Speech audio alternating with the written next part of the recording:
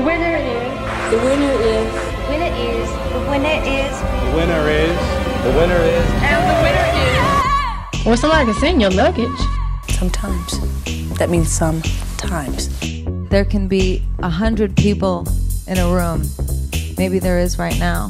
I know it's tuna, but it says chicken. I don't know her. She always has these long lists of like diva demands. Cheetos and Doritos. Great gowns, beautiful gowns.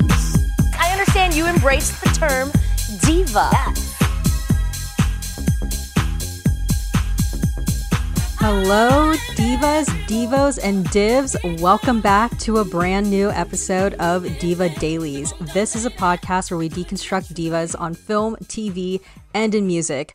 I am your host, Steffi, and I do have another host on this podcast. Her name is Angie, but she's not going to be doing the intros with me for the next 2 weeks, but don't worry, she's actually in the bulk of the episode. But before I throw it to the episode, we got to go through some housekeeping. So if you are interested in following us on social media, we're at Diva Dailies Pod on Twitter /X, Instagram, TikTok, and Threads. And if you're interested in following Angie and I on our personal socials, it's linked in the episode description. Well, first off, I just have to say Happy New Year, happy 2024 to all of our listeners. We are still on our Carol journey. Technically, Carol is also a New Year's Eve movie, so, you know, we're still kind of on theme-ish. But, yeah, this is part 2, and surprise, surprise, Angie and I's discussion about the Carol era ended up being super long, so we're breaking it into 2 parts. So this is part 2 of 3. So in this episode, we get into the Carol era of CATE Blanchett and Rooney Mara's careers, and then we also start talking about some of the maybe like controversial elements behind Carol. I ask Angie 2 really big questions concerning the movie. So look forward to hearing our discussion about that in the episode. But yeah, that's pretty much it. I hope you enjoy Carol Part 2. Hello, everybody. Welcome to Part 2 of the Carol episode, where we are going to break down careers of both CATE Blanchett and Rooney Mara. And this is going to be an interesting episode because I'm going to be learning a lot. Because let me tell you, Miss Ma'am over here, Steffi, is about to nerd out hardcore in this era. I feel it in my soul. So, you guys, welcome to our Justice for Carol 2015, directed by Todd Haynes episode. So get ready for the nerdiness to happen. Are you ready? I'm ready. I'm ready as I can be. I felt like I watched as much and I read so many things, so oh my gosh, just gotta go for it. Yes, let's just go for it. Pretty legendary, if you ask me. I love it, and this era will always have such a close place in my heart. Like, I cherish every era. So let's get into our first segment, popcorn and pop stars.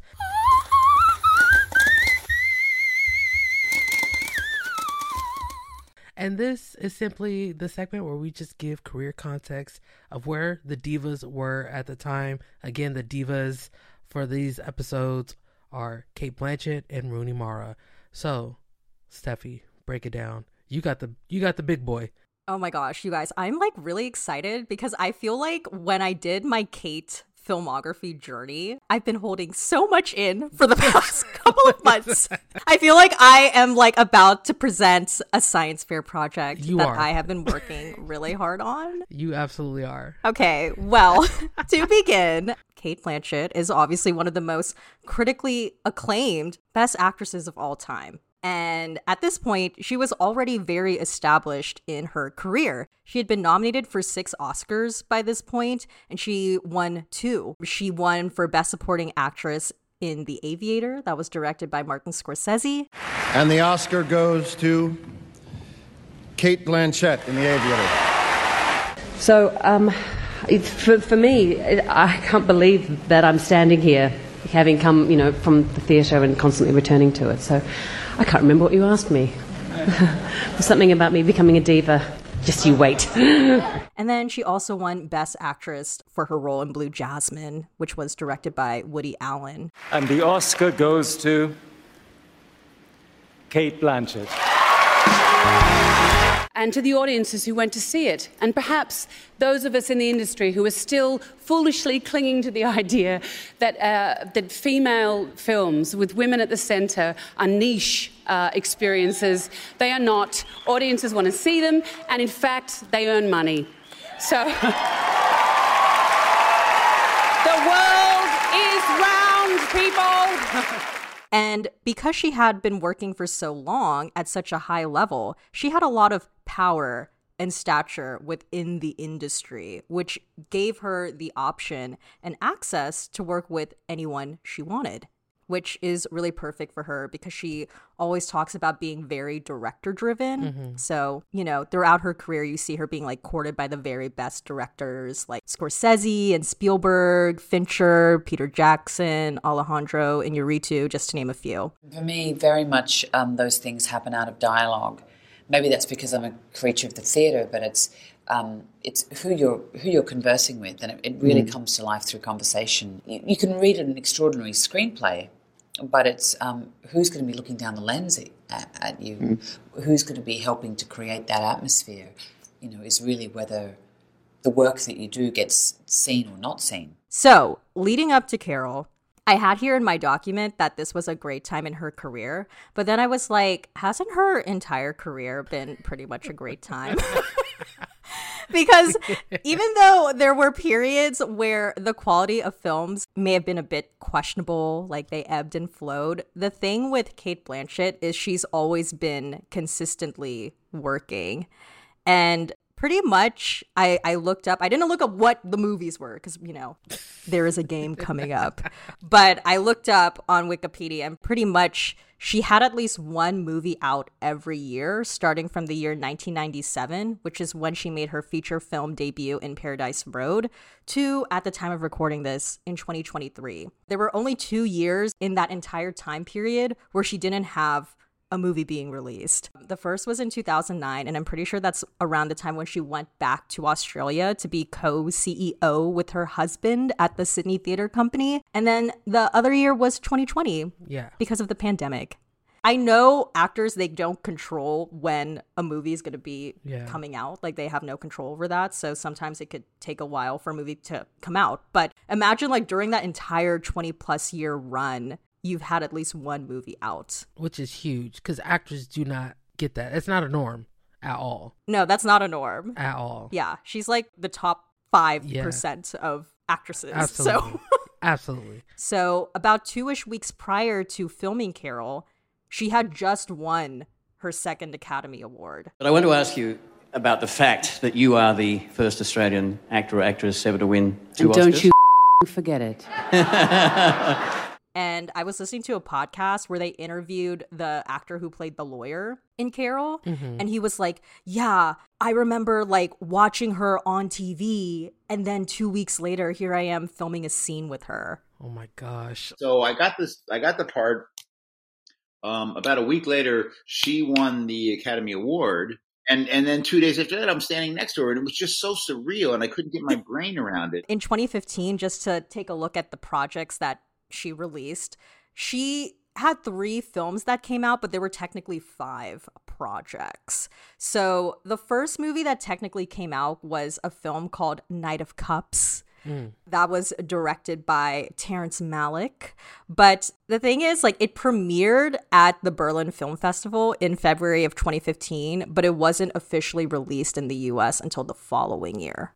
So that's why there's like a bit of a technicality there. But in that movie, she plays one of Christian Bale's love interests. And that movie is very much like Vibes, but I'm confused. But I'm confused. Yeah, it's just like very like rich, privileged people being sad, and it's super atmospheric and breathy, and yeah, a lot of walking around.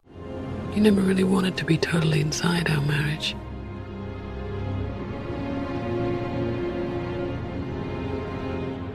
Or outside it either. The next movie that came out of Kate's in 2015 was Cinderella. Ooh. In March of 2015, and that was directed by Kenneth Branagh, where she played Lady Tremaine, Cinderella's stepmother. Yeah, she was so good in that. I know, she was really good. She's in very, that. very good. It's interesting to see like villain Kate. Oh yeah, I would say in terms of live action Disney, Cinderella is up there.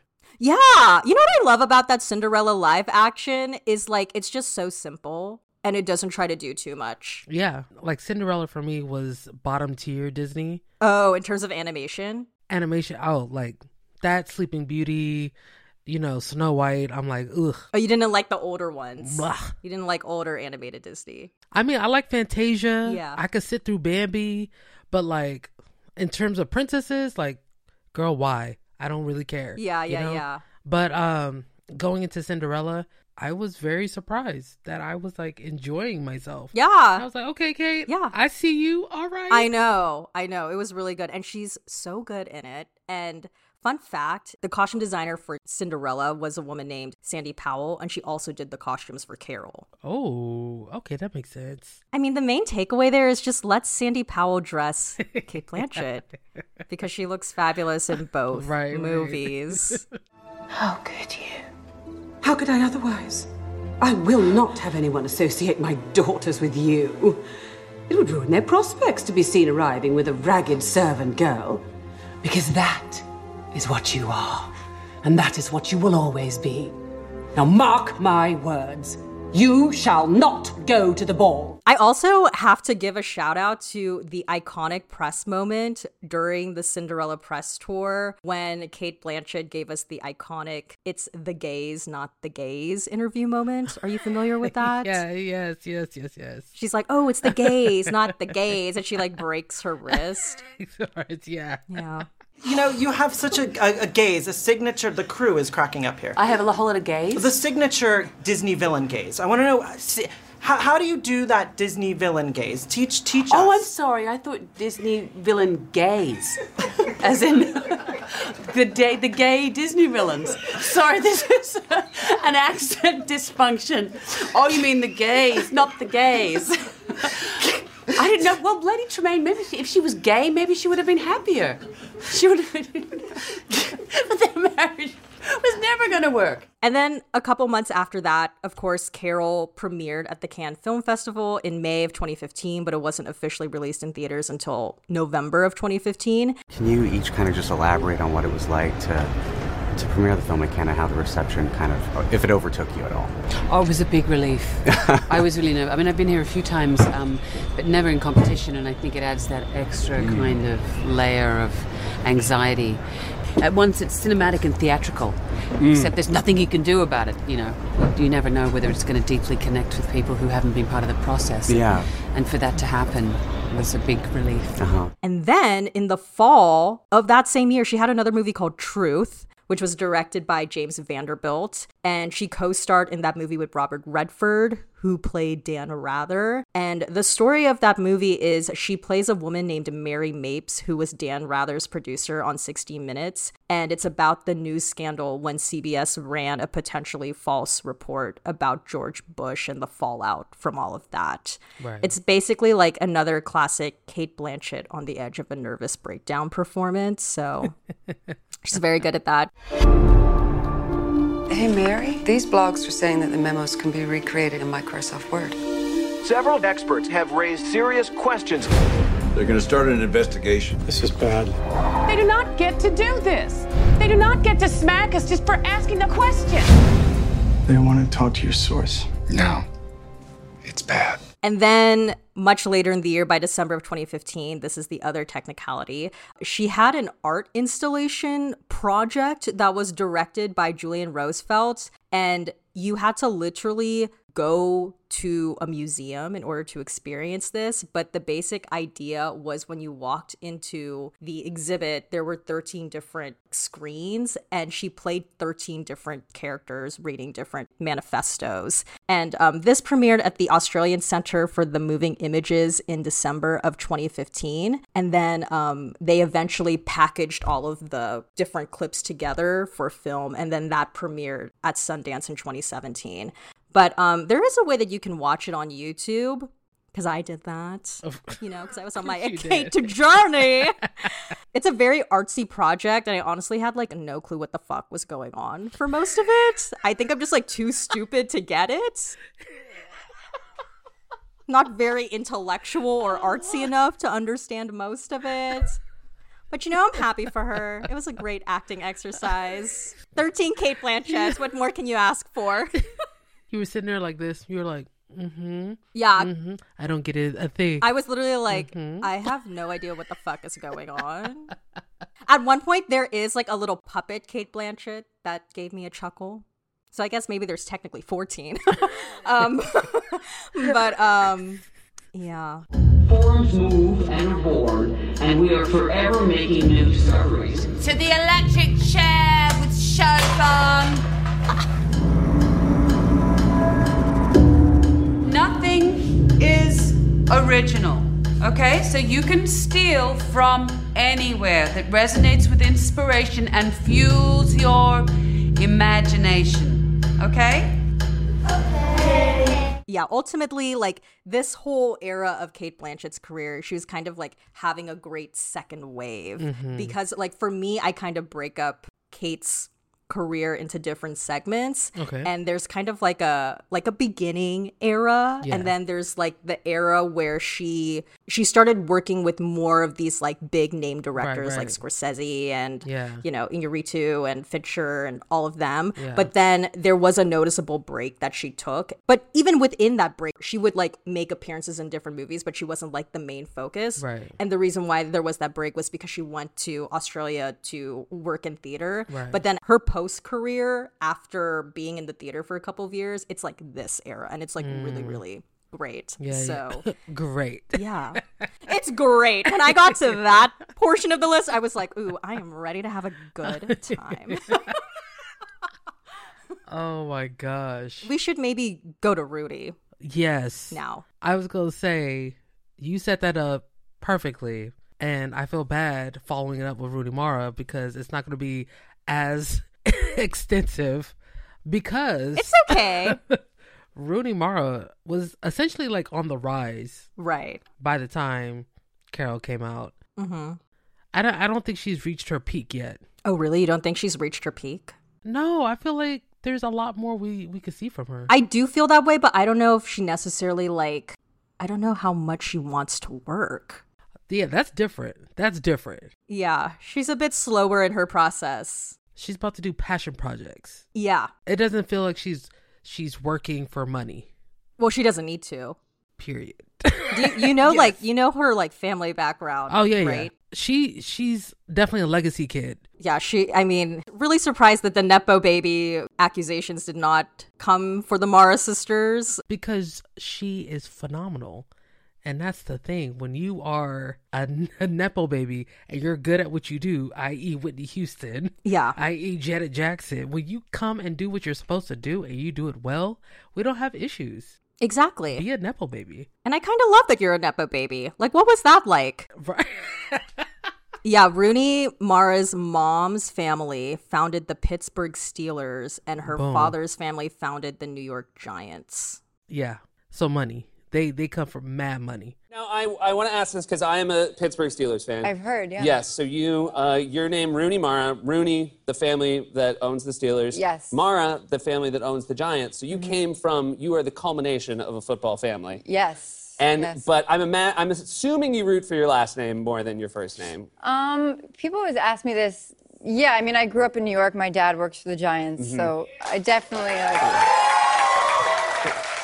the Giants definitely have the edge. Because her name isn't even, that's not her first name. Rooney, that's the mom's maiden name. Her first real name is Patricia. Excuse me? Yeah, her real first name is Patricia, then it's Rooney, and then Mara. Because the Rooney, I believe, is the mom's maiden name, and then the Mara is the father's last name. But when she's acting, it's Rooney Mara. Rooney Mara. Yeah. Huh. Can you imagine an interviewer going up to her and be like, Patricia? I don't even know how Rooney would react to that. Like, she probably like blinked twice and like just pretend like the moment didn't happen. But you were once a Patricia. You were Trisha.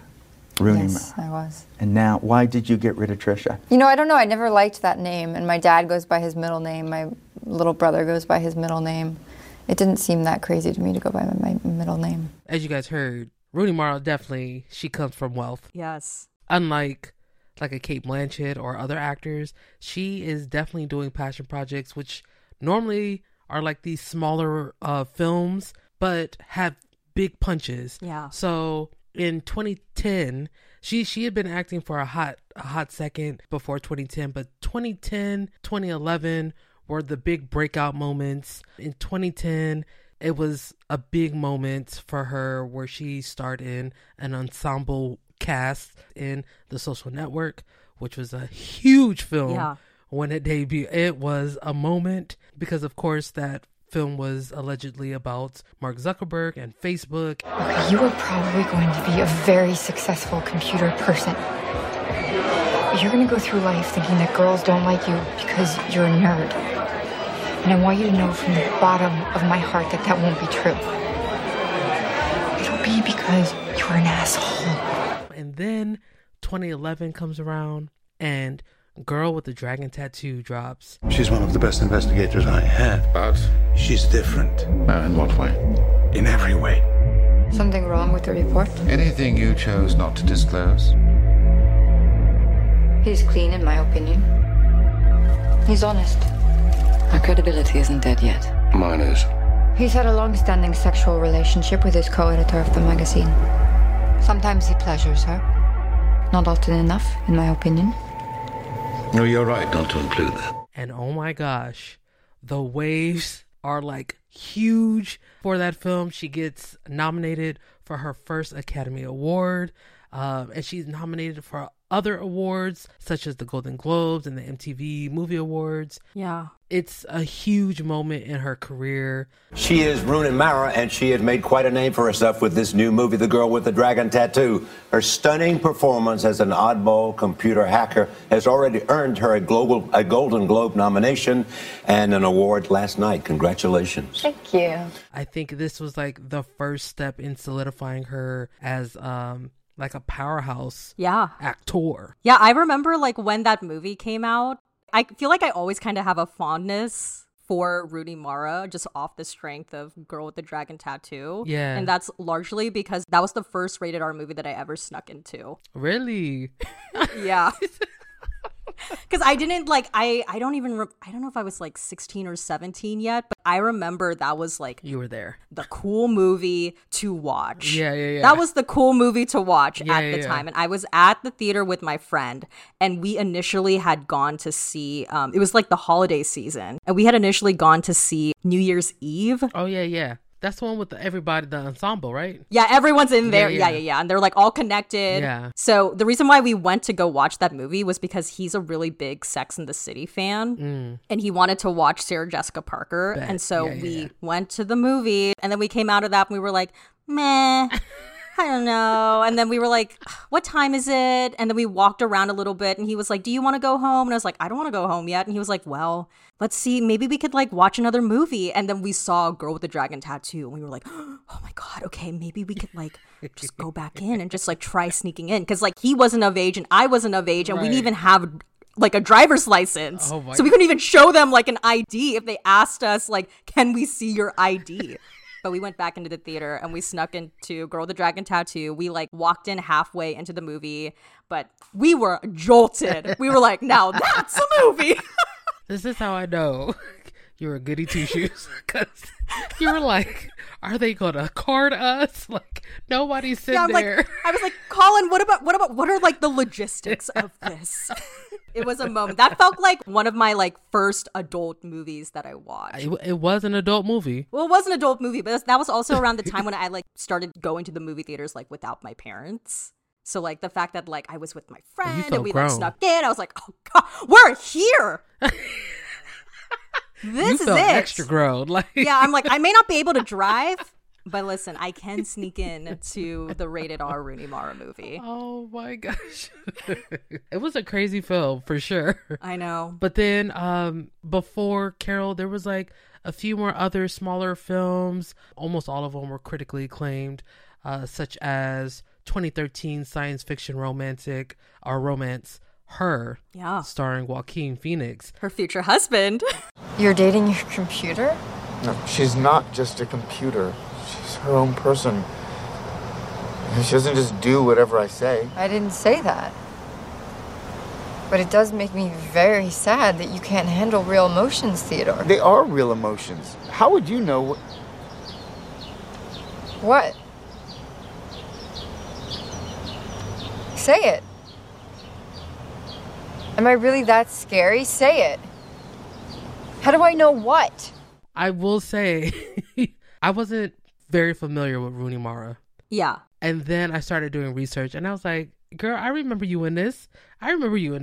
That was me too, because like when I started watching Carol again, I don't think I realized that Rooney Mara was in the movie. Mm-hmm. And as I was watching it, I was like, oh wait, I had just seen Rooney Mara in Women Talking, which was nominated for Best Picture. I forgot about that movie. Last year. Yes. Yeah. So like she's one of those actresses where like you don't realize you've actually seen a good number of her stuff. Yeah. Social Network, Yeah. Her. She was in the movie Lion, which I didn't watch for her, but like she's in that. Yeah, she has a small role. She's one of those actresses for me. She's like the critically acclaimed Melissa D'Souza. I think Melissa D'Souza would be jumping for joy with that comparison. You're welcome. Yeah. The one thing about her, she has good taste. Yeah. On what films to do. Because there's some people who do passion projects, but they just keep picking the wrong films. Like, girl, why'd you do this film? Why would you do that film? You know? Yeah, totally. I completely agree. I think like that's an underrated skill that a lot of people don't consider when it comes to actors and actresses is their taste level and their ability to choose good projects. Yes. I mean, like, I'm sure that's them, but it's also like their team kind of talking with them about like, okay, why are we going to do this? Like, what's the goal here? But you have to have a certain taste level. Yes. If you want to have a good career. And that was aimed at Lupita Nyong'o. I love you, girl, but I need you to do better. I need you to pick better. Oh. Let's get on that. Wow. Well, those were Angie's words, not mine. So. Okay, so why do you think Cate Blanchett did this movie? Well, it's really interesting because Cate Blanchett was attached early on, like even before Todd Haynes. So he didn't even cast her. She was there before him. Cate Blanchett was attached to the film before. Exactly. Kate was on before I was. So that was sort of a drag. But, you know, as a director, you make do and you just work with the material that you're given. I was trying to figure out, like, at what point did she become attached to the project? She was sometimes asked in interviews, but she never really specifies when. But I did find an interview, like, I think it was a panel where she said it was about, like, at the time when she did the panel, it was about, like, 6-ish years ago. So I'm assuming it's around, like, 2008, 2009, which is when she got attached. Kate, your history goes back the longest with this, right? How did this material come across your radar? Well, I, much to my shame, I hadn't read any Patricia Highsmith before doing Talented Mr. Ripley many a year ago with Anthony Minghella. And I read all the Ripley books and sort of, I think I did read the book then, but obviously devoured it before making this. But it came to mind, I don't know how long ago now. These things become so irrelevant, you know, once the film finds the right way to be made, which is, you know, obviously with Todd and Rooney. But I think it came to my attention about 6 years ago, maybe, yeah. But, you know, we're going to get into this later on, but it took a really long time for this movie to get made. Yeah. So I have here, like, as a question for myself to answer was, like, why did she decide to stay on for as long as she did? Right. And I think, well, one is, like, I mean, Carol's a really great role. So much of this movie is acting through silences and glances. Absolutely. So I would imagine if, like, you're an actress, you're like, ooh, this is great material for me to work with. Yeah. And then there's also the narrative, too, that the older women get, because by this point, Cate Blanchett was in her mid-40s. Right. So there is this narrative that the older women get, the less interesting their roles become, and they're, like, kind of relegated to playing support for their male co-star, and then the defining trait becomes becomes them being like a mom or a grandma, and then that's like pretty much the end of their character. Right. But like Carol is a very complex character. Like, yes, she's a mom, but that's not the only trait defining her character. And there's like a lot of external and internal struggle that she's feeling. Because she is a Highsmith creation, her internal machinations, and that's what's so thrilling to play, are very, very private. And often, I think her motivations are quite hidden from herself. And the thing that I found quite heartrending about the characters is that they are incredibly, forget their gender, they're very, very isolated as women. And then there's the love story aspect as well. And there's an interesting like grace note that in Carol, the older woman is the object of desire, Right. which not that common. So, yeah, ultimately, I feel like a role like Carol, particularly for women in their 40s, is rare to come by. And honestly, like we were just discussing, after watching all of her movies, I genuinely trust Cate Blanchett's decision when it comes to what movie she's going to sign on for. Like, whether or not those movies end up being good or bad, she can't really control that. But there has to be a reason why she says yes. Because she's Cate Blanchett. She can literally do any movie she wants. Exactly. So there has to be a reason why she says yes. So I think with Carol, there were a lot of reasons why. And then as soon as Todd Haynes signed on, she loves Todd Haynes. She worked with him before on I'm Not There. Yeah. You think Carol should have been directed by a woman? I think working with Todd's like a girlfriend more than anyone. Absolutely, Kate. More than anyone that I've ever met. He has his sense of, and I feel I really connected with him in that way, is that people's gender is not my first point of engagement with them. And it's not with Todd. And if you look at all the great roles that women have played, I mean, he asked me to play Bob Dylan, for fuck's sake. She also said, too, that as soon as he signed on, that's when the project really started to get going. So, yeah. But it does seem you were very much a part of keeping the machine, keeping it going through all those years. Yes, and and our production company was involved, and I was very passionate about the project. But it's a very special, unique, delicate film, and often those films take a long time to find the right way to be realized on screen. And finally, when Todd threw his hat in the ring, it became it found its true momentum and took off. I definitely think, as we talked about earlier, Rooney Mara has a good knack for picking good roles, and I feel like it's hard to look at this project with Cate Blanchett attached to it and be like, no. Like, to read the script, to read the book, and then knowing Cate Blanchett is part of it and be like, I'm going to pass on this one, you know? But you know she initially passed, though. Yes.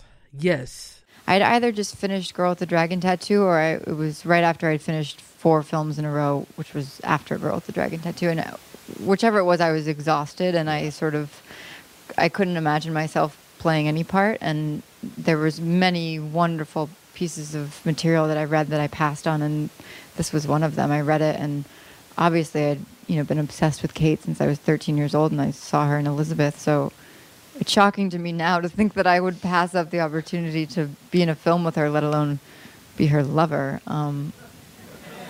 But I think to come back around, it's hard to truly pass up on an opportunity like this, especially because it's a career-defining moment, even though Rooney Mara already had one with Girl with the Dragon Tattoo.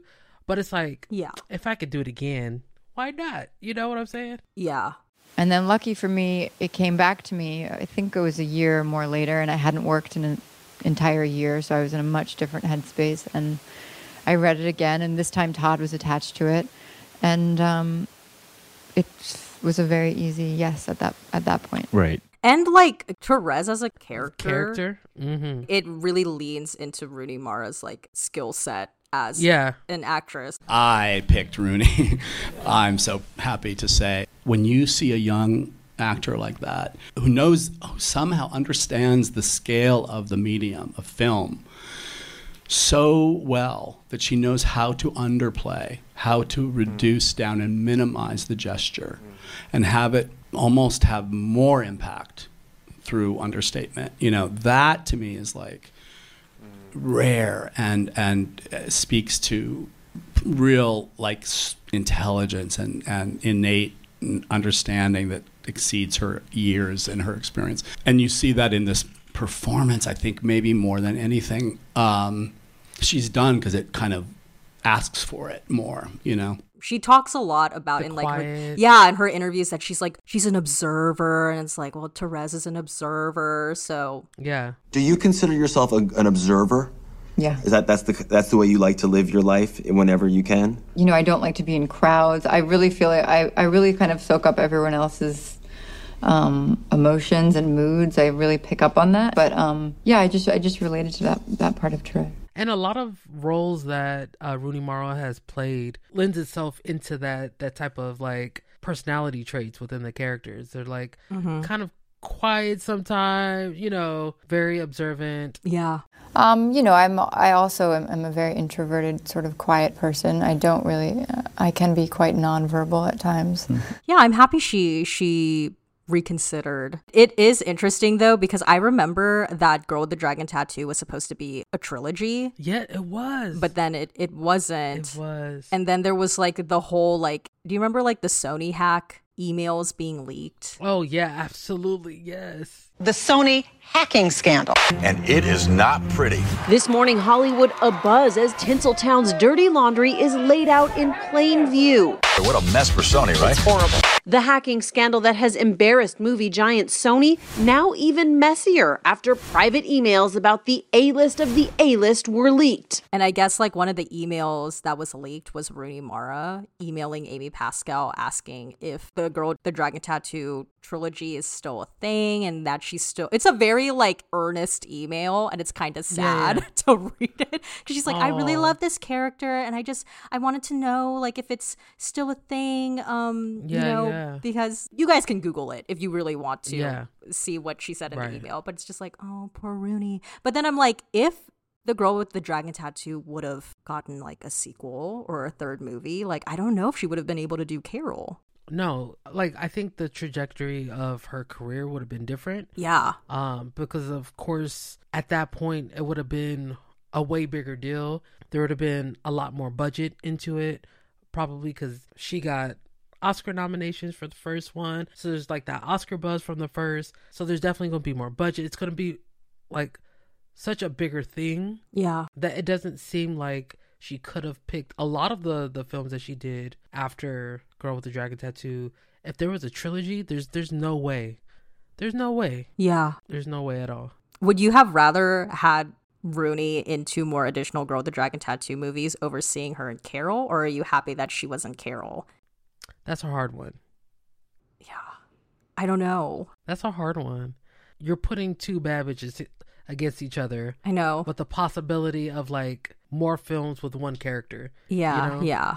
Honestly, okay, don't hate me for this. I feel like if you take Cate Blanchett out of Carol, the film is going to feel different. Right. It's a completely different vibe. You know what I'm saying? But I feel like if you take Rooney Mara out of this film, we still probably could get that same vibe with somebody else. It might feel a little different. Yeah. But Cate Blanchett is still going to do her thing. Right. Yeah. She's like the main ingredient that you really need. Yes. For this to work. Right. Because like if Cate Blanchett wasn't it, but they found another powerhouse to be Carol, but Rooney Mara was still in it, the whole movie is still going to vibe different. Yeah. You take Rooney Mara out of Carol, they could find another. Yeah. They could find another chick. Yeah. You know? Yeah. Carol's still going to be a heavy hitter. You know what I'm saying with Cate Blanchett. But Girl with the Dragon Tattoo, I honestly don't know who could have played old girl and Girl with the Dragon Tattoo. I think they did another Girl with the Dragon Tattoo movie, but Rooney wasn't Elizabeth. It was Claire Foy from The Crown, and that I didn't watch that movie. Wait, number 2. But it did not look good. I was like, what the fuck is this? Queen Elizabeth, what are you doing, Claire? As like a sequel. Yeah. I forget what it was called. There was a sequel. Yeah. I didn't watch it. I'm a fan of yours. The CEO who beat up 2 prostitutes, but then got acquitted in court yesterday. It's got me down. I'm transferring 20% of your cash to these 2 girls. I'm calling down to security. The rest, I'm transferring to your wife. Account number. Don't. 51912. Take your child and leave. He won't hurt you again. But it was like so irrelevant to the point where like Rooney Mara and Claire Foy were in Women Talking, and at no point during their press run did anyone think to ask them, both of you played Lisbeth Salander. Like, that's how, like, what a non-event that movie was. Like, people didn't even think to ask them about playing the same characters. So then give me the trilogy. I'll go with the trilogy. So you'd rather Rooney be in the trilogy versus her and Carol? Yes. I don't know. Yes. I love this movie the way it is. So and that's including you, Patricia. Patricia, stand behind me. All the haters that get into Rooney's performance say they don't like it. Patricia, stand behind me. You're a hot mess, bro. Stand behind me. Stand behind me, Patricia. Oh, with your heaps of money. Okay, well, the question I wanted to ask you, though, was like concerning their on-screen persona. Okay. And like figuring out like how does the character, in my case of Carol and in your case Therese, how does that figure into the on-screen persona and how we perceive them as actresses? So I'll go first. Go first. Yeah, let me think about that. For me, you said I'm ready. I'm ready. I'm giving you like a sneak peek preview to my little video essay about Miss Cate Blanchett. Oh my gosh. This is one of Cate Blanchett's most iconic characters. In her entire filmography. Absolutely. It's like now we would probably say like Lydia Tarr, Carol would be up Yep. there, Galadriel. And I think the thing that all three of those characters have in common is that they're exceptional women. Yeah. There's always like a special quality to her most iconic on-screen characters. So like, for example, Galadriel is an extreme example, but like Galadriel's like this regal, powerful elf. And also just like in the way that movie works, she is one of the few women in that entire franchise. So she like already just stands out by that. In The Aviator, she's playing Katharine Hepburn, who's like iconic. Curious Case of Benjamin Button, like she's positioned in that movie as being a very talented dancer, and then she's in this unique circumstance of falling in love with a man who is aging backwards. So like she kind of stands out there. And then in Tar, she's, you know, conductor, EGOT, ooh, Lydia Tarr. And then also obviously like in Carol, she plays this upper class glamorous housewife, so it's not as extreme. But Kyle Chandler has that line where he's like, you're always the most beautiful woman in the room. Period. And she was. It doesn't take you that much convincing to believe that. Yeah. Like, you know when sometimes when you watch movies or shows and there's that character that all the other characters in the movie or in the show are like, oh my God, it's so-and-so. Yeah. And then like you see the person, you're like, them? Okay, girl. Yeah, exactly. Like, what? This is a bit underwhelming. But like you never feel that way about Cate Blanchett. You're like, oh, no. Yeah, that makes sense. And Rooney Mara talked about when they were doing their first screen like hair and makeup test, like seeing Cate as Carol for the first time and being like, oh my God. Carol walks in.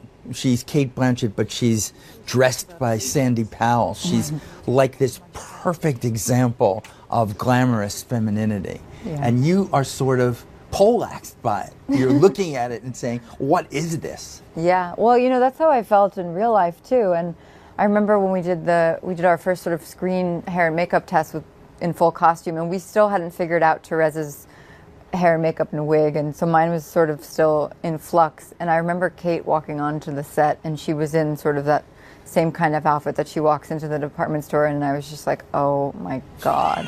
I felt so sort of small and hideous and dowdy and mousy next to her, and I just couldn't believe it. I felt like I was looking at, you know, a movie star from yesteryear, and that's sort of, Cate is very magnetic on camera and off camera. So yeah, I've seen that. It was easy to pretend. An additional note here I have too is like there was a Vulture article that I read a week or so ago, and they were ranking every single Cate Blanchett performance. And at one point, like they wrote that, you know, she plays relatable characters. And I'm like, no, she doesn't. Like for me, I don't think she plays relatable women. Like on the page, I don't think they're necessarily relatable, but I think through her performance, they become human. Absolutely. And I'm personally drawn to the Cate Blanchett performances where she's playing characters that involve performance of identity.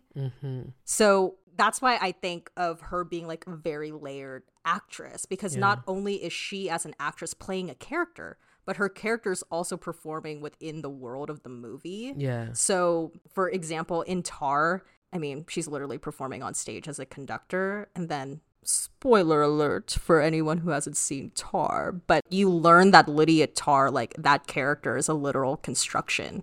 Like, Lydia isn't even her real name. It's Linda Tar. 2 R's, no accent over the A. And then, you know, in Blue Jasmine, she's playing a rich housewife, but something happened to her husband and now she's broke. Yeah. And depending on the company that character is around, there's times where she's just like deluded herself into believing she's still a rich woman. So she'll play like the part of her past self. Yeah. And similarly to Tar, you learn that Jasmine isn't even her real name. Yeah. So even before she lost all of the money in Blue Jasmine, like the role of quote unquote Jasmine was a performance. Right. And then in Carol, like Carol's not her real name. I'm just kidding. I'm like, Carol is not her real name. I saw the movie bajillion times. No. In Carol, like the obvious performance is the fact that she can't be her true self given the times. Yeah. So she's feeling restrained in a lot of ways. Especially when she's around like the upper echelon suburban community. But I think also there's an element of performance in the way that Therese views her. Because in the beginning of the movie, we're seeing Carol through the perspective of Therese, like we said in part 1, like literally through Therese's camera lens at some points. And so she like plays up to the glamorous ideal of like 1950s femininity. And even like, you know, when she's courting Therese, like her seduction is a performance. Like it's a bit heightened. Like watch the sequence when she takes Therese to the Jersey home and she gets up off the floor with no hands. Like, wow. Personally, it felt less about the period and more about what Todd was referring to before about the gaze. There was a scene where Rooney was playing the piano, Therese was playing the piano, and I found this position on the floor, and I thought I have to be graceful, and I rehearsed a lot so I could get up in one movement to the girdle, which was difficult. Yeah, and then another thing I have here too, and I think this actually applies to Rooney Mara, is they're both elusive and mysterious. Yes, I agree. In Carol. Yeah, in Carol, but also like I think in real life too, because both Cate Blanchett and Rooney Mara are private people. That's true. You really don't know much about them. They're not on social media. Right. They're never in the news. Yeah. So because of that, that's facts. It gives them the space to create these characters and us as the audience to not really project anything onto them. Right. And so I think that ties into Carol in a way because we're watching these actresses play characters, Carol and Therese, who are also a bit of a mystery to each other. Bars. Cate Blanchett spoke about working with Rooney Mara earlier this year at the Centre Pompidou, and she talked about how Rooney is like very mysterious. Not secretive, but she's very mysterious. Rooney's she's very mysterious, and I think you know, both as a screen presence but also as a human being, and so but incredibly thoughtful. And she doesn't speak unless she has something she needs to say. But it felt like, you know, she had a very particular sort of, not secretive, but mysterious. She's rather mysterious. Have you thought about Rooney's on-screen persona? So it's hard for me to talk about Rooney in general because I'm not the biggest fan. You're not like fluent in Miss Mara. I'm not fluent in Miss Mara at all. And even though I've seen her in a lot of these films, I haven't seen the films in years. Right. You know what I'm saying? Yeah. So it's like, of course I've seen the social media. Of course I've seen Girl with a Dragon Tattoo, her, all of these things. Right. But like the details of these films are not at the forefront of my brain. You know what I'm saying? Totally. But in terms of Carol, like you said, I would agree that as far as what I've seen of Rooney Mara in the interviews that I've seen, she does give this air of like mystery. Yeah. Her and Cate Blanchett, it feels like, you know, celebrities of the golden era. Yeah. Or the old times. You know what I'm saying? Where right. They're just like, oh my gosh, such and such is in the room. Yeah, there's like an aura and presence about them. Absolutely. It definitely gives like the acting version of like what Beyonce gives in the music world. Right. Right. Yeah. It's like, oh, Beyonce. Ooh, Cate Blanchett. Right. Ooh, Rooney Mara. Like, yeah. You know what I'm saying? Mm-hmm.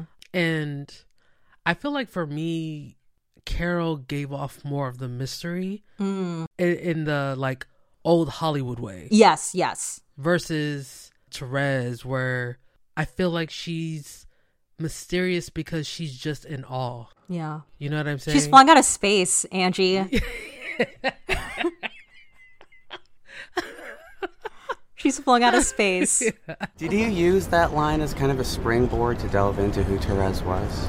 No, actually, I remember that line always kind of like, I always was kind of scared of that line, thinking, well, am I that, like, I didn't feel flung out of space, but in watching it, which is exactly Therese's reaction. Exactly. Yeah. But in watching it, I could see that, but in playing it, I did not feel like flung out of space. It felt quite ordinary. Yeah, no, I feel like she gives a different type of mystery. Yeah. Not only is she trying to figure out herself, so because she's trying to figure out herself, yes, we don't know what she's good point. Like what she's going through and like how we could put her in a box that we want to put her in. Right.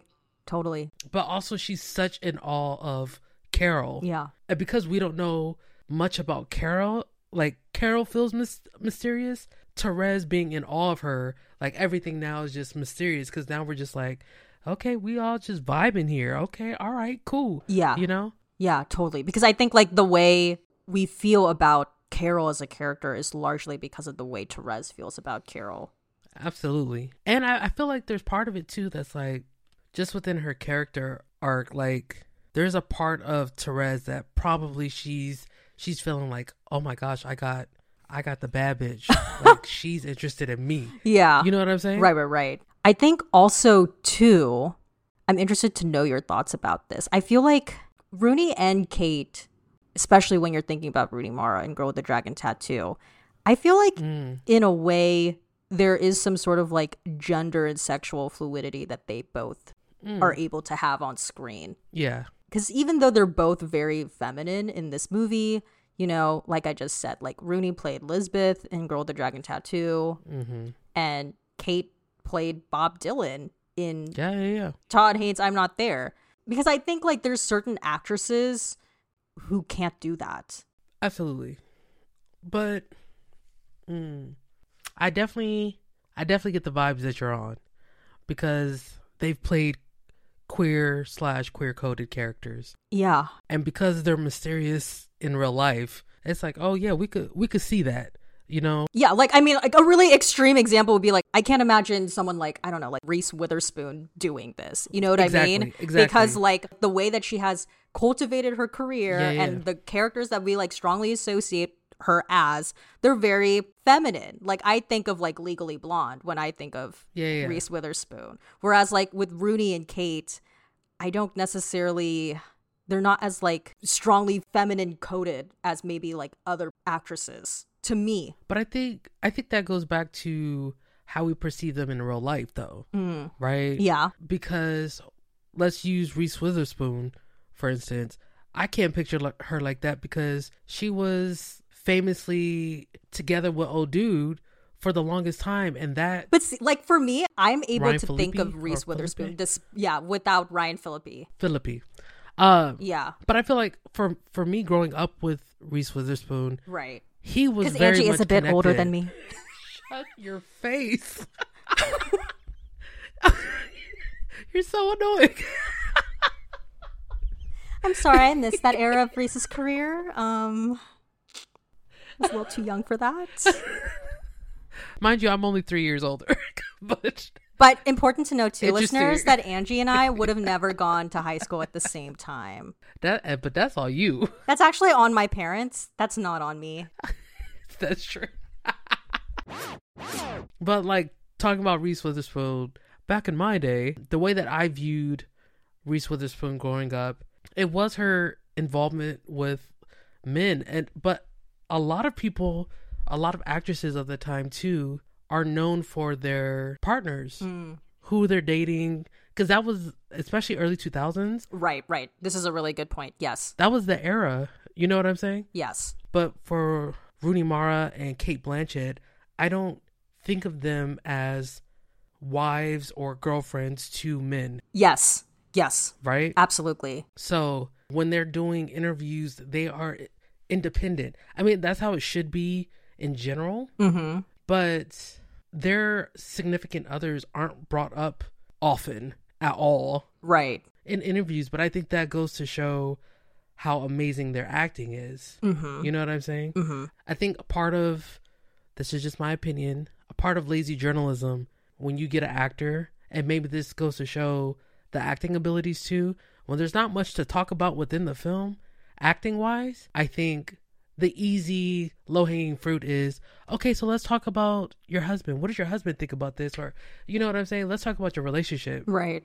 Mm-hmm. But yeah, I feel like them being queer coded has more to do with how we perceive them in real life and them really not being attached to men. You know? Yeah. And I feel like there's other quote unquote heterosexual folk or heterosexual presenting folk who make it known, like they'll do a queer role and they make it known that they're not queer. They're like, nope, I'm not queer. And so this is what it was like trying to play somebody queer. Love is love. And they do that whole thing in a lot of interviews, but they want to make it known that they don't want to be identified as queer. They just played a queer role.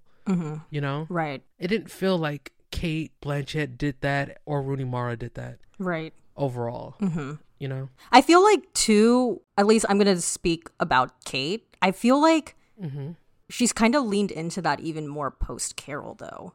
Oh, absolutely. Like I'm just thinking about like Ocean's 8 and Tar. Yeah.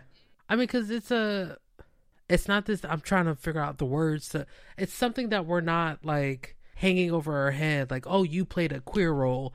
You know, it was just like, oh, you did this thing. This was another movie that you did. You know, it happened to be about the subject matter. Right. But you did phenomenal. Whereas like there's other actors, like I've said before, others actors and actresses where they played a queer role and it was like, oh, this was a career defining role because you were gay. Right. How was that? Totally. You yes. know? Whereas for Cate Blanchett, it was a career defining role because she was just fucking good. Yeah, it's like the performance transcends the label of the character. Look at you. Yes. You guys, that was the short version of what I just said. Yes. Absolutely. Yeah. You said did that. Yeah. I got what you were going for. Yeah. Thank you. I also just think too, like this is maybe like my Carol brain, but I think she's just like so much better with women. Oh. Like I think Cate Blanchett has more chemistry with women than she does with men. I agree. Yeah, no, Cate Blanchett has phenomenal on-screen presence with women all around. Ocean's 8, prime example. Yeah. And Todd Haynes even said too, like, it's difficult to find a man that can play Kate's husband because she's such a force. Period. So you need to find a man that's like able to stand toe to toe with her. And there's not that many. You have to cast a real, without sounding sexist, a real man opposite Cate Blanchett. You need a guy who's grown up, you know? And a lot of actors just don't seem grown up no matter how old they get. They just seem like juveniles with gray hair or something. That was the end of my, like, Cate. The Cate spiel? Yeah, I spent a lot of time thinking about that. Clearly, because you had an essay ready to go. Well, video essay incoming. Who is it? Mrs. Potts, dear. I thought you might like a spot of tea. So the next segment is Spill the Technicolor Tea, where we just give tea about this era of Carol and behind the scenes stuff. It's like nice to have a little tea party every once in a while. I'm sure I'm going to learn a shit ton right now. So take it away, Steffi. Okay, here we go. So I thought we could dive into Patricia Highsmith. Okay. Just some Patricia Highsmith facts. Let's do it. So like we said in part 1, Patricia Highsmith was a queer woman, notable writer. She wrote The Price of Salt, which is Carol, and she published it under the pseudonym Claire Morgan because originally the publishers rejected it because they were like, what the fuck are you doing? trying to write a lesbian love story Right. in the 50s. Is this career suicide? So no.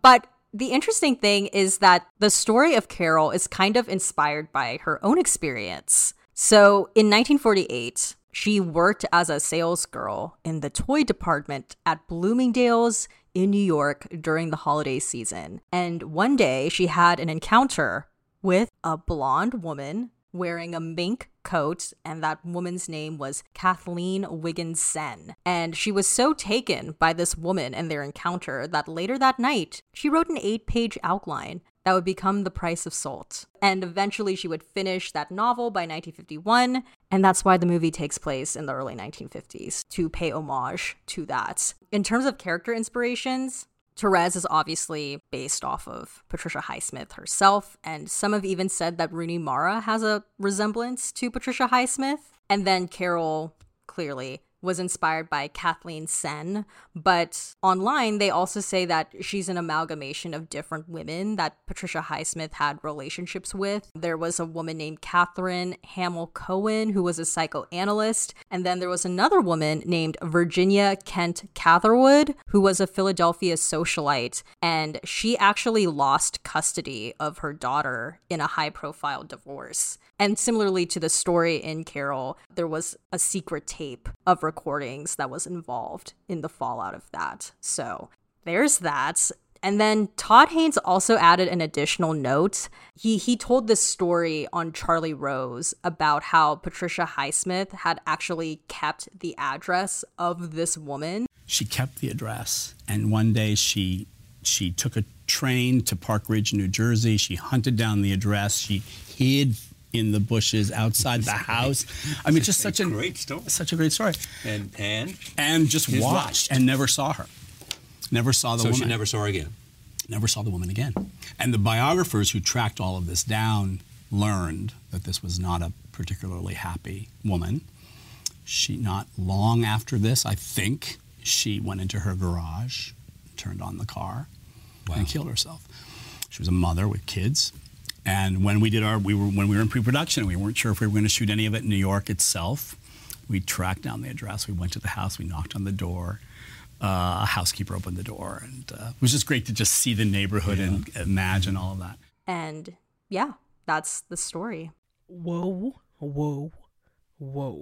Yeah. Dang. Dark.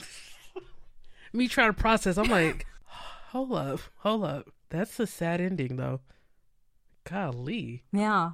Jeebus. Yeah, and I think like Cate Blanchett said in an interview that she had that woman in her mind while she was playing Carol. Wow. Like what would have happened if Therese would have not showed up. I did keep that very much alive in my mind. What would have happened to Carol if Therese had not come along? You know, and I wonder if she might have quietly suicided one day, you know. Or slowly, over time. Yes, exactly. As people or do. Atrophied. Yeah. You know, as many of us still do. You know, if you can't fully realize your identity, particularly your sexual identity, if that is kept locked up. That's a dark, that's dark. That's a dark ending. Jeebus. It is dark. Oh my goodness. The next bit I have here is about development of Carol. This is, oh my gosh, you guys, this was a struggle to get made. So this movie has been in development since 1997. Which is crazy. It took 18 years to get made. Phyllis Nage, who is the screenwriter of Carol, she wrote the first draft in 1997. It was the very first script that I was paid to write. So the first draft of that, 15-ish years ago.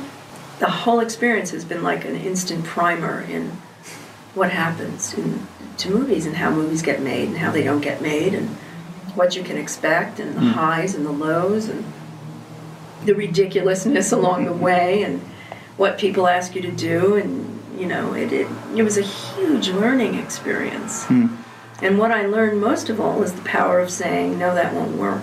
And she's talked about how it was difficult to get financing, especially in 1997, but not necessarily because it was a lesbian romance, but because it was mainly about two women. You have mentioned several times that this was a low budget film and that, you know, there was some struggle to get it financed. But what I find interesting about it is not that it was hard to get it financed because it was a gay love story, but because it starred two women. But time and time again, you come back to women being the central, they're like your muse more than anything. So you're kind of always having to deal with this struggle with studios, right? I am. It's a recurrent struggle. It's not as if financiers say that to you verbatim. Sure. You know what I mean? Well, they're not allowed. They're not allowed, and there's a silent, coded, constantly shifting algebra of what makes any film viable or worth investing in at this moment versus that moment. And unfortunately, there's a kind of recurrent amnesia around the fact that films about women can do well in the box office, films about women can draw over half the population of filmgoers, and actually some guys might even be interested in stories about women, newsflash. It has happened. It has happened. In the words of Reese, women's stories matter. Facts. Women's stories matter. Yeah. Right. They just matter. But yeah, over the years, like there were tons of rewrites and different directors attached, which we'll get into later. But the project eventually stalled.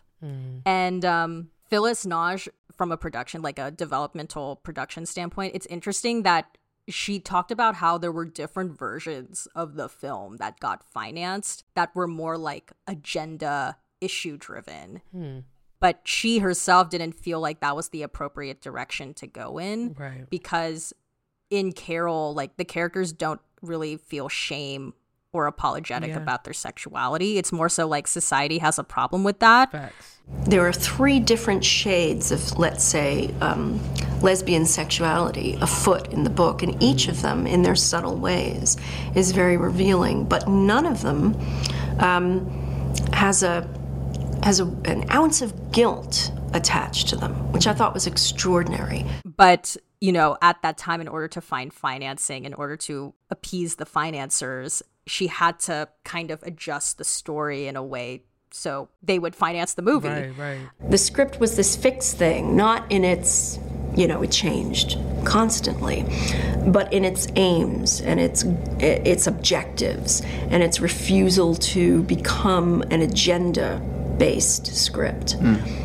Maybe 10 years ago, it could have been made if we'd made that kind of change to the script and had the rousing speech about rights or God knows what else, and that's probably what it would have taken at that time. But now, or 2 years ago when it went into production, that was no longer the case, really, apparently. So, I'm sort of glad we didn't have to do that. This is going to eventually bite them in the ass. But that's what I personally love about Carol is like it doesn't virtue signal. Absolutely. Because I hate movies and shows now that like they're trying to like get a cookie for this representation, being representative about representation. Yeah, and then it's like you feel like your arm is being twisted, and it's like, oh well, I have to like this thing because it stands for this. Right. But it's like if it's not good, then like what the fuck is this? Right. You know what I mean? It's a very blunt way of saying it, but you guys, at the end of the day, this is a business of storytelling, and if you are not telling the story well, just because you check off certain boxes, that does not mean I have to like your movie or show. Absolutely. Yeah, you're right. That's one thing about the film industry that I hate now, because I feel like everybody does it. Yes. Especially post 2020. Yeah. I feel like 2020 was like the big shift, and post 2020 it was like, okay, we got to show you that the Black characters in our story matter. You know what I'm saying? Like, and our queer folks do matter. And it's just like, just write good stories and let it be. You know what I'm saying? Just let it be. Exactly. I feel like what the film industry does now, and what Carol didn't do, is they treated their audience as intelligent. That's what Carol did. Yes. Whereas most of the film industry right now, they try to spoon feed us everything that they want us to feel, instead of just doing the project and allowing us to feel what we're going to feel. And if you did it right, we should feel the proper stuff. You know what I'm saying? Right. Totally, yeah. And I feel like Carol did that perfectly, where they're just like, our audience is intelligent. They're going to understand what is this and what is that. And they're going to understand what to feel. And we're going to set up everything and you just experience it. It's an experience. I think there was a particular draft of the script that I earlier on, and I knew that what I was being asked to do was a ridiculous and bad idea, but I did it, and in doing it, proved that it was a bad idea. It's like if you've got to put something in front of someone's face. Right. In order for them to see that it's maybe not such a good idea, that's fine. And so there was a lot of that, and I'm grateful that happened, because now I know how to finesse bad decisions, and it's not by saying no, I couldn't possibly do that. It's by saying, okay, I can do that, and doing it to the max, so that it falls out in the wash later. Well, my next point is kind of tied to queerness. We talked about this previously in our San Junipero episode, but I think it's worth bringing up again in the context of Carol. But I wanted to know, like, how do you feel about Cate Blanchett and Rooney Mara as, like, straight women, at the very least? They're married to men, playing these iconic lesbians. Yeah. It's such a touchy subject, I feel like, in general. Yeah. Because I feel like I do want more queer people playing queer roles, right? Yeah. I feel like there's a little bit more freedom with queer women characters, right? Okay. We're a bit more lenient with straight women playing queer women. Yeah. I think we see a big issue primarily with straight men playing queer men. Yeah. And queer men being shut out, especially like if you look at the case of like a Billy Porter type of individual where he's absolutely queer coded outside of film. Right. Like, yes. you could tell this is a queer man. Yes. And so it's harder for him to get straight roles. Right. But at the same time, there was like a point in time where Billy Porter, his name wasn't big enough to even get the queer roles. Right. Even though he's a gay man, you know? It's a double layer. The layer of actually being a person of color in this industry, and then the other layer of being a queen. Yep. Nobody can see you as anything else. If flamboyantly ... wasn't in the description of the character, no one would see me ever for anything. Which wouldn't be so enraging if it went the other direction, but it doesn't. Right. Because straight men playing gay, everybody wants to give them an award. Thank you for gracing us with your straight presence. So that gets tiresome.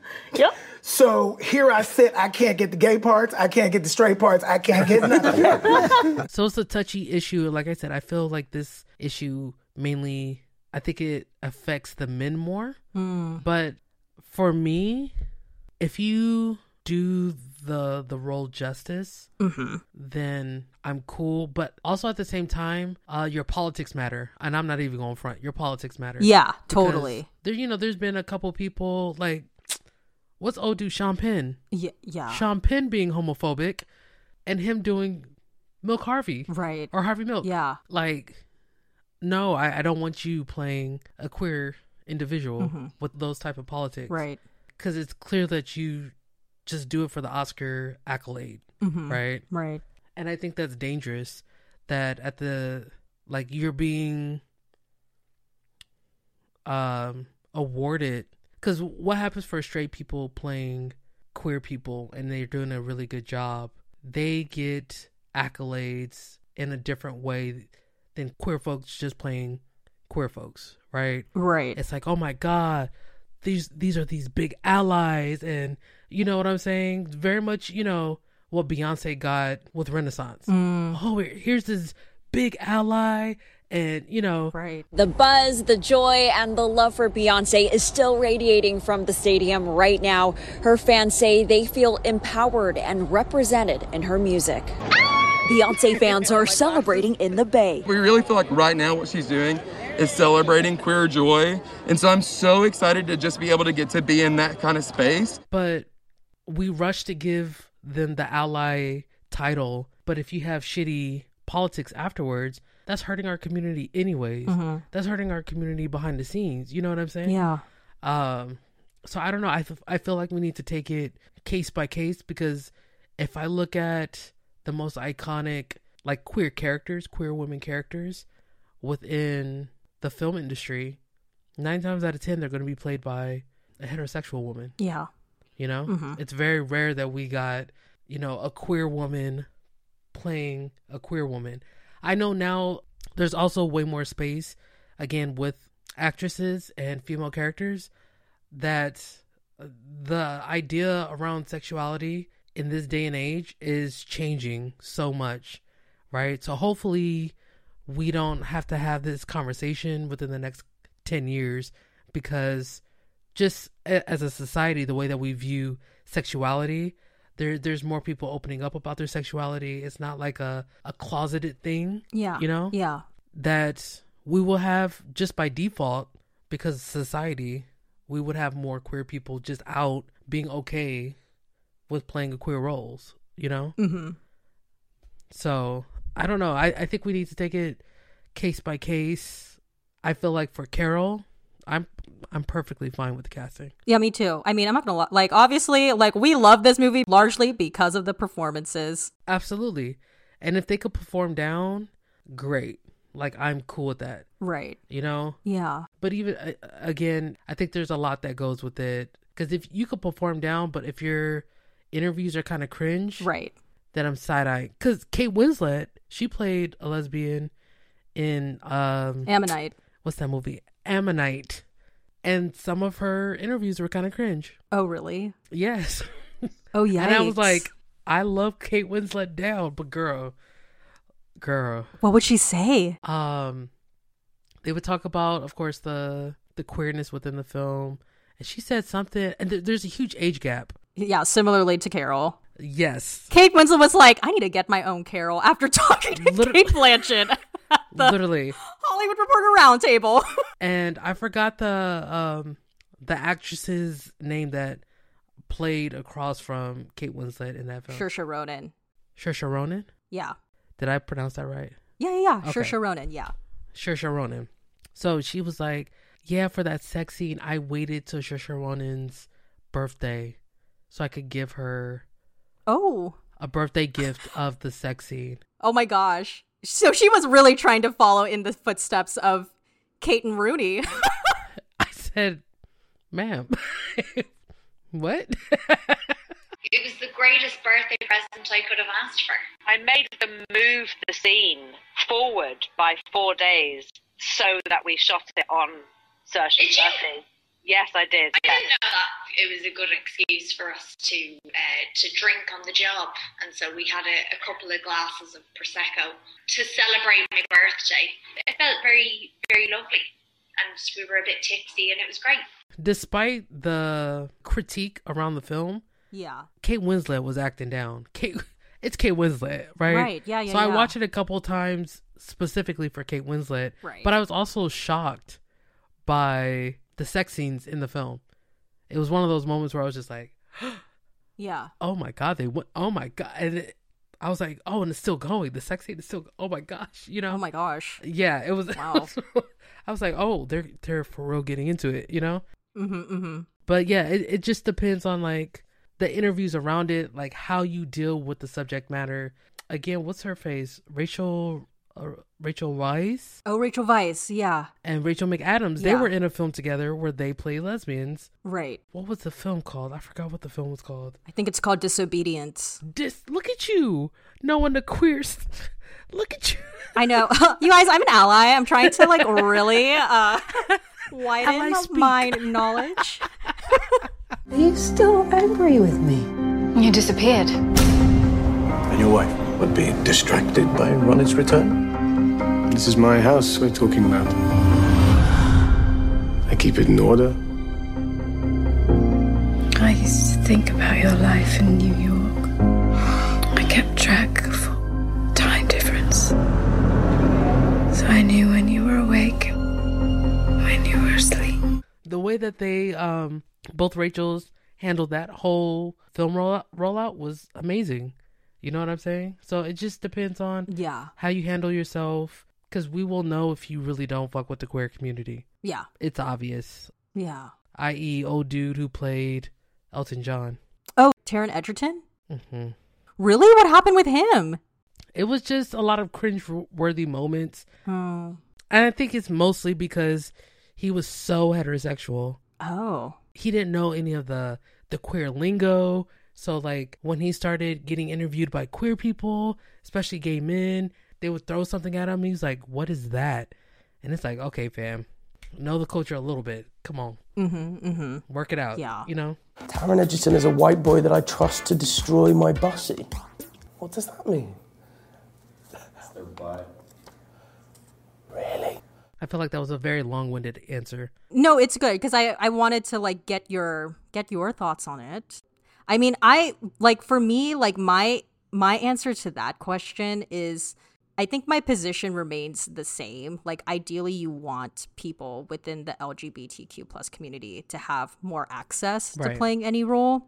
But I think it is interesting to think about this in the context of like 2023 versus like 2015 when Carol came out.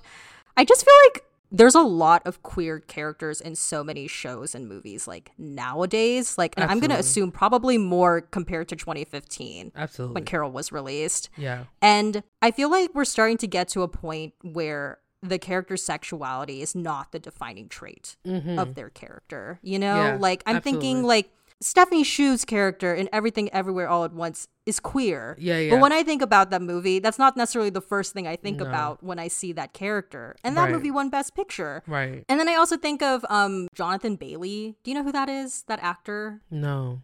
He's an open out gay man, but he was a romantic lead in Bridgerton. Oh, okay. And he played opposite of a woman. And Bridgerton is like one of Netflix's biggest shows. Absolutely. Things I could teach you. Did not ask for this. But also right now, he's currently starring in Fellow Travelers with Matt Bomer, right. who is a gay man. Yeah. I'm your boy, right?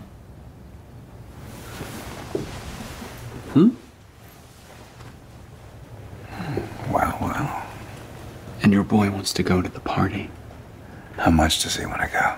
Their love story is a huge part of the show, and even in the marketing of the show, they don't shy away from that at all. Yeah, I mean, no surprises really, but at 11, I remember saying to my friends, I was like, does anyone else think they're gay?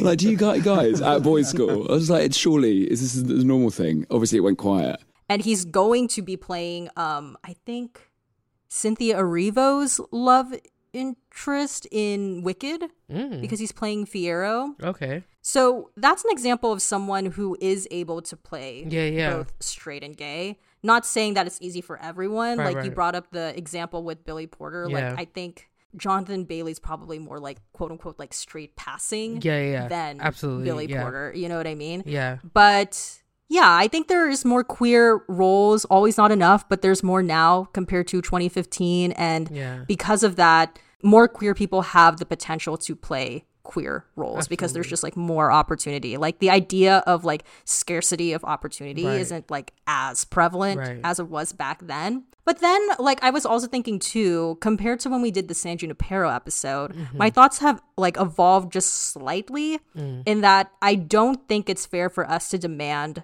to know the sexuality of anyone, let alone an actor. Absolutely. Did you hear about like the Kit Connor debacle with Heartstopper? No. Okay, so for anyone who doesn't know, Heartstopper is like a coming-of-age TV show on Netflix. Most of the main characters are queer in that show. Okay. Like your core group of kids, they're all Yeah. part of the LGBTQ community in some way. And in season 1, his character arc revolved around his character realizing that he was bisexual. Okay. And so a lot of people started to criticize him, Kit Connor, saying like, it's not fair for another straight actor to take roles from queer people. And then he eventually got on Twitter and he tweeted out, I'm bi. So he came out on Twitter and said, I'm bi. But then he said, congrats for forcing an 18-year-old to out himself. I think some of you missed the point of the show, bi. Yeah. So he only came out because he felt forced to. Right. I think it's very powerful what you put on Twitter. the other day, actually, where you said apparently some people on here know my sexuality better than I do, because I just don't think that anyone on this planet has a right to anyone's identity in any level. In the cast, we're all, we're still all so young, and to start sort of speculating about our sexualities and maybe pressuring us to come out, when maybe we're not ready. It's 2022.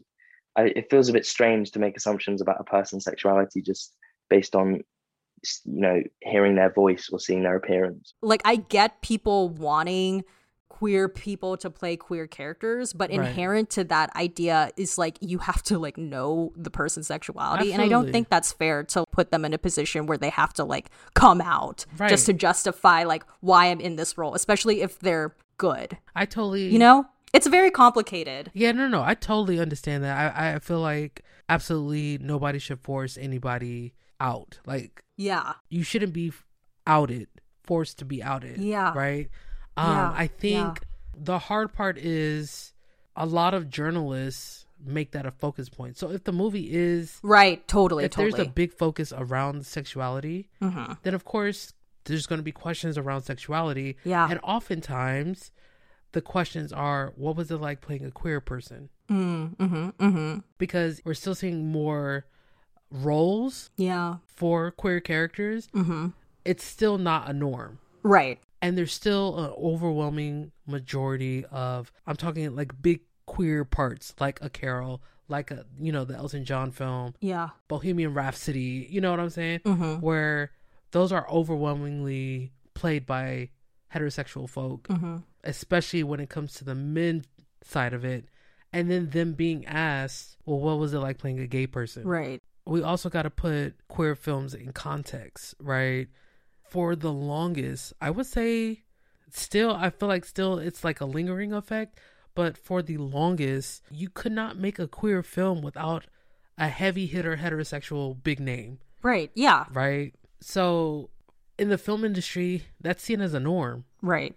Who could we get to change the best? Like, who's going to do the most acting and shifting as a character from what we see in the reality, right? Hilary Swank in Boys Don't Cry, where she plays a trans mask person. And the Oscar goes to Hilary Swank in Boys Don't Cry. This is Hilary Swank's first Oscar nomination. She lived as a boy for 1 month to prepare for the role of Tina Brandon, a true story of a girl living as a boy in Nebraska. Thank you so much. We have come a long way.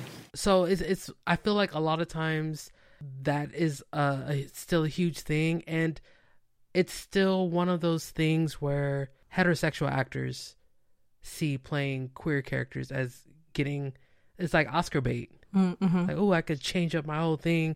They know I'm married to a woman, or they know I'm married to a man, but I'm gonna play a queer character. Right. Easy Oscar bait. Right.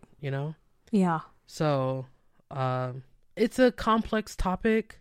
I'm with you. I don't think we should out actors, but I think within the journalistic spaces, in the interview spaces, it becomes an easy thing to talk about. Right. Because those are the questions that are being asked. Yeah. Unfortunately. Yeah. I've been very long-winded with those answers. I'm sorry. No, it's okay. I mean, I think some of that does actually pop up during like the panels and the marketing for Carol, which we're going to get into in a little bit. But, well, let's ask another big question. Oh. Here we go. In 2022, during the press for Tar, Cate Blanchett did a career retrospective interview at the Santa Barbara Film Festival where she was being honored with an award. And when they got to the Carol section, she shared a story of a male interviewer, which she emphasizes he was male, asking her about forging a career path in playing predatory lesbians. Although I was doing an interview the other day about Tar, and the interviewer, male, said, you seem to be forging a line in predatory lesbians. I said, excuse me? And he said, Lydia Tar. He said, Carol. And I went, have you seen the film? Have you read the book? I don't know what to say. Yeah, that's a tough one, you know, it's such a reductive way to look at that story and that beautiful, beautiful film. So the question is, Angie, do you think Carol is a predatory lesbian? I could see why. All right. There's two versions. These are big questions. Huge topics of conversation we are getting into. Now, when this episode is 3 hours long. When we break this into 2 parts, it will all make sense. Oh. So I think the listeners need to understand is there is a big trope within queer spaces that there are usually huge age gaps within queer relationships. And this is like an actual thing. Yeah. Okay. Yeah. One of my first big relationships coming out, I was with somebody who was 14 years my senior.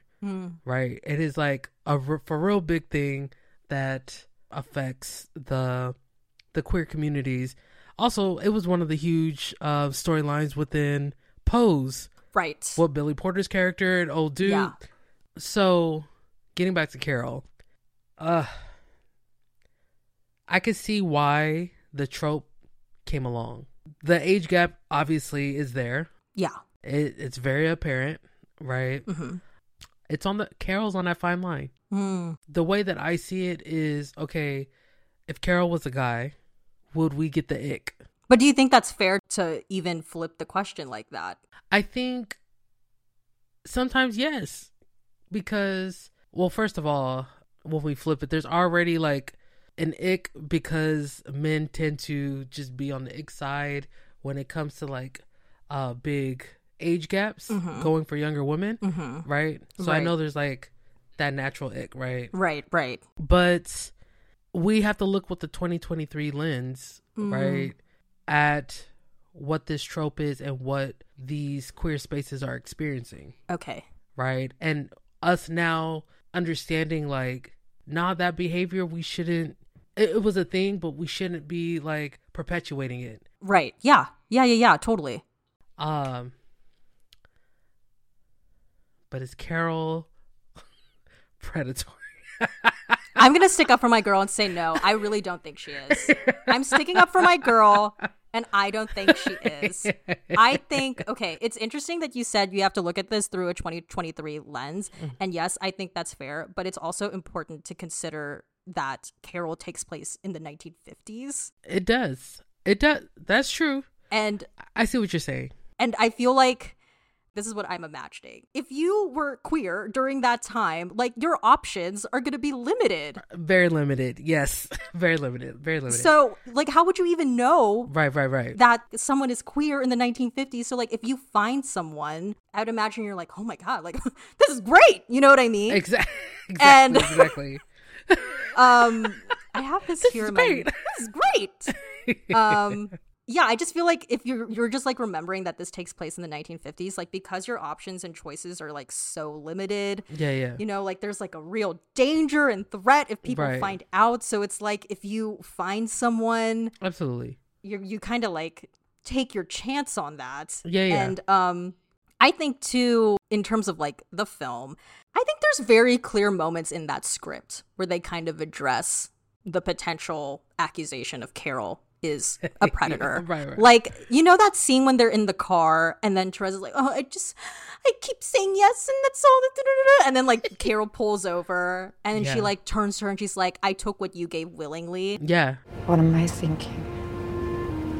I'm thinking that I'm utterly selfish and I Don't do this. You had no idea. How would you have known? And I should have said no to you, but I never say no. And it's selfish because I just take everything and I don't know anything and I don't know what I want. How could I when all I ever do is say yes to everything?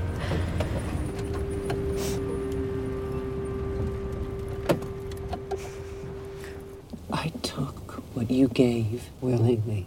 Like, I thought that line specifically was a bit of a, okay, you know, just to emphasize, Carol I mean, she's the one that opened the robe, but she was not, she didn't like push her onto the bed. Also, Therese is the one that says, take me to bed.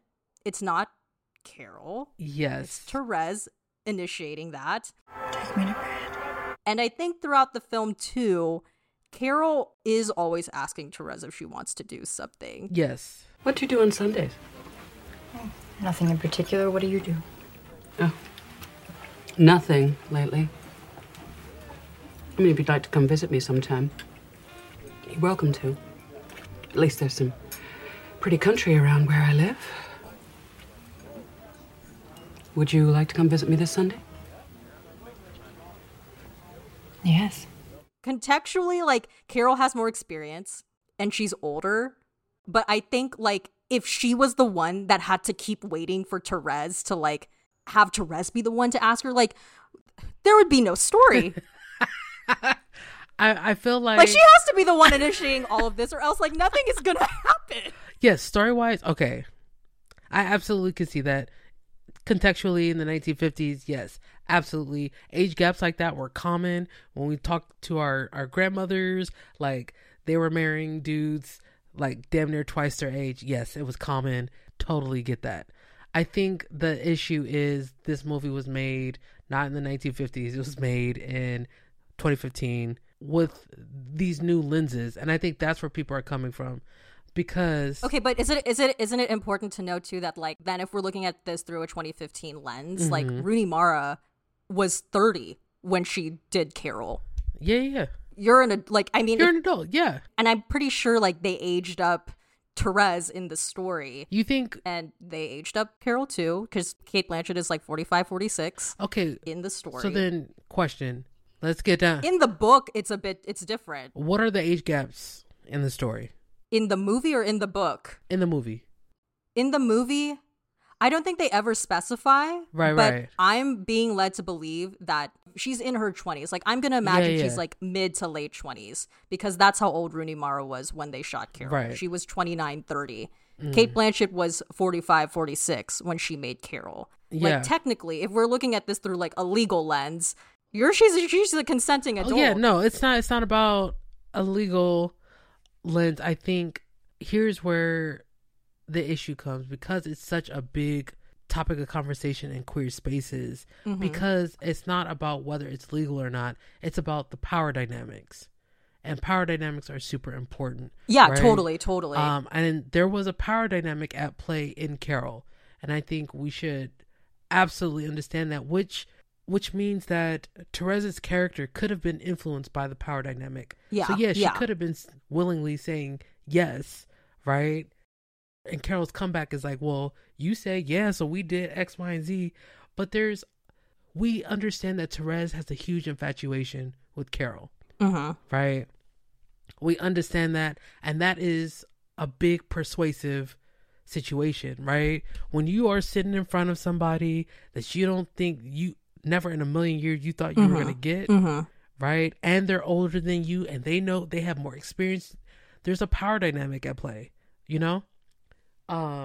So I think that's the conversation that keeps coming up often when we talk about queer representation. Right. Like, if this was the first time we've seen this type of dynamic in a film with a queer couple, then okay, it's whatever. And it's not like a big thing within the queer community. Okay, then that's just a story.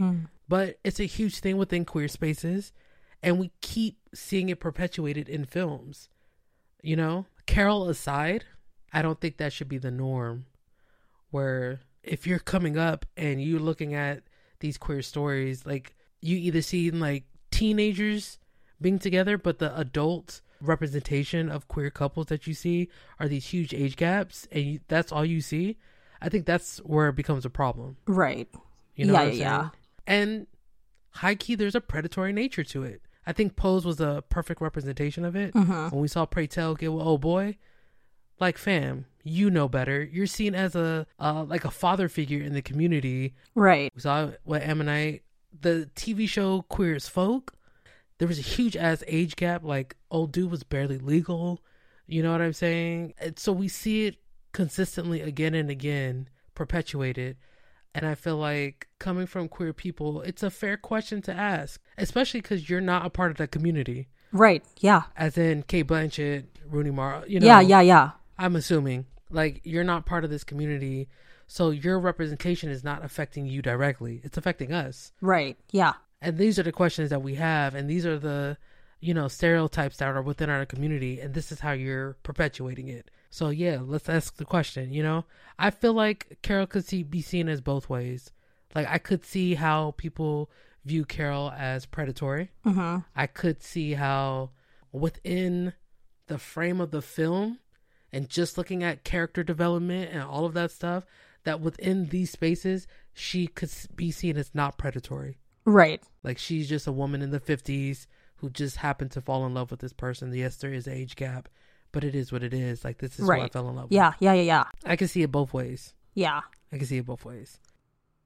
It's not really my place to say because I'm not of the queer community, but I'm sticking up for my girl and I'm saying you said I don't see that. You and these damn big questions, my God. I don't see that. But sure. My goodness. Like I said, I think it's more so just the 2015 question, the 2023 question of like, do we still need this type of representation with these huge age gaps? Like, we don't need it. Yeah. And I think maybe like there's something to be said too, like the queer stories that you do keep seeing, like, I mean, at least the ones that you cited, maybe with the exception of Queer as Folk, all of them take place in the past. Like, if we were looking at a queer love story and the queer love story took place in 2023 and the age gap was this big, then I'd be like, okay, hold on. But, Carol, the source material, like, that's Patricia Highsmith in the, what was it, like in the 40s and the 50s. Like, I feel like it's kind of difficult to like place social rules the way we see things should be working now in 2023 and impose that on an earlier time period. Like, when did Ammonite take place? Like, that's like what? It's like 1800s? Like... Yeah, that's like a really, really old time. I mean, Pose is... The 80s has been quite a while, so yes, we're a little bit removed from that time period. But also, if there are creative liberties taken, why can't the age gap be one of the creative liberties taken? Sure. Yeah, sure. In terms of like aging up people. Yeah. I just feel like if you aged up Therese or if you made Carol younger, like the entire tension of Carol falls apart. Absolutely. Like I said, Carol aside, like if we're looking at this as like, for what it is, it's like, this is a reoccurring issue within the film industry. Yeah. Why, if we're taking creative license on stories in and of itself, like there was no need impose that whole storyline. There was no need. Yeah, I completely agree with you. I didn't like that storyline either. I thought it was weird, especially since like that literally came out of nowhere in the context of that show. But yeah, it's yeah. Yeah. Yeah.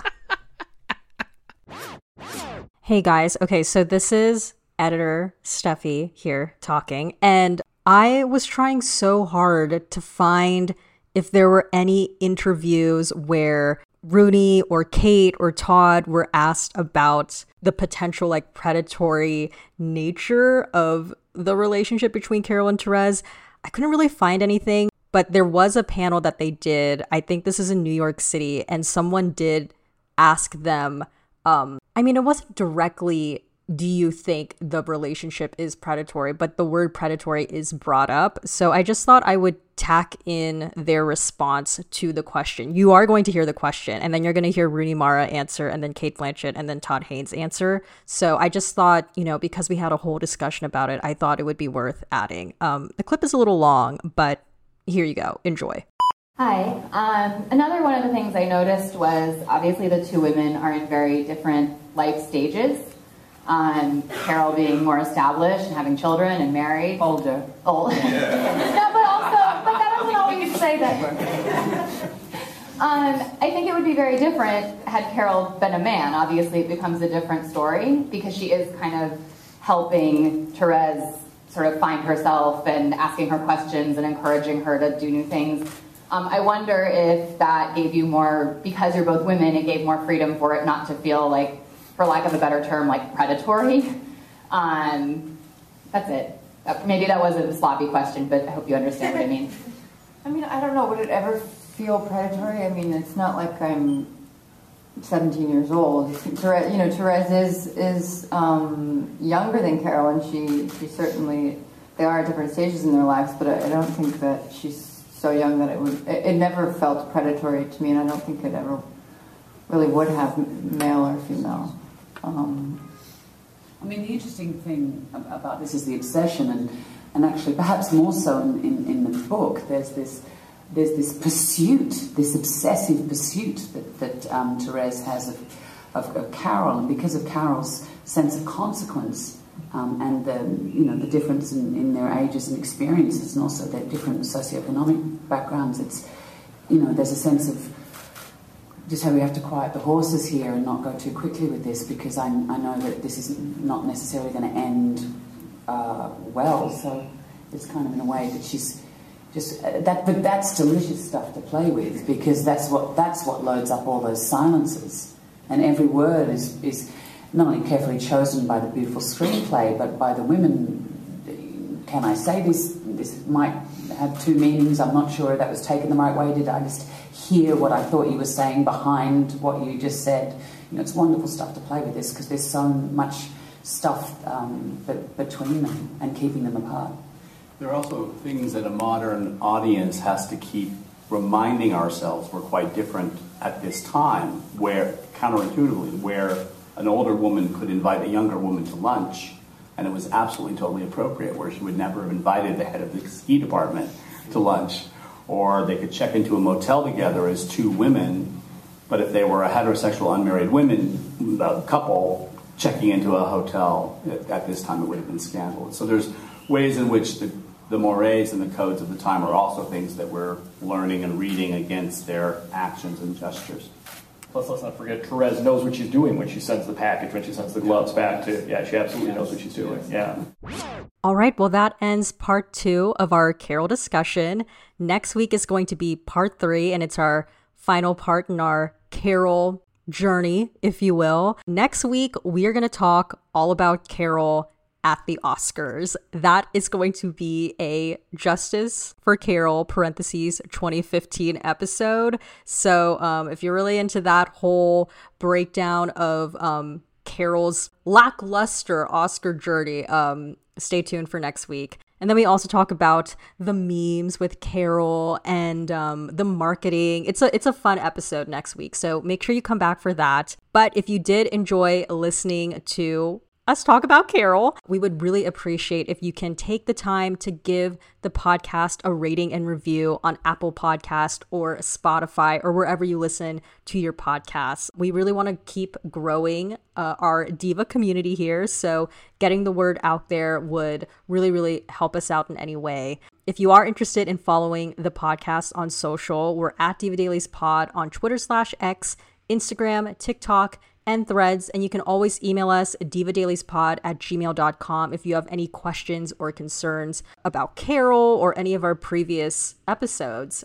And if you are interested in following Angie and I on our personal socials, you can just look at the episode description for all of that information.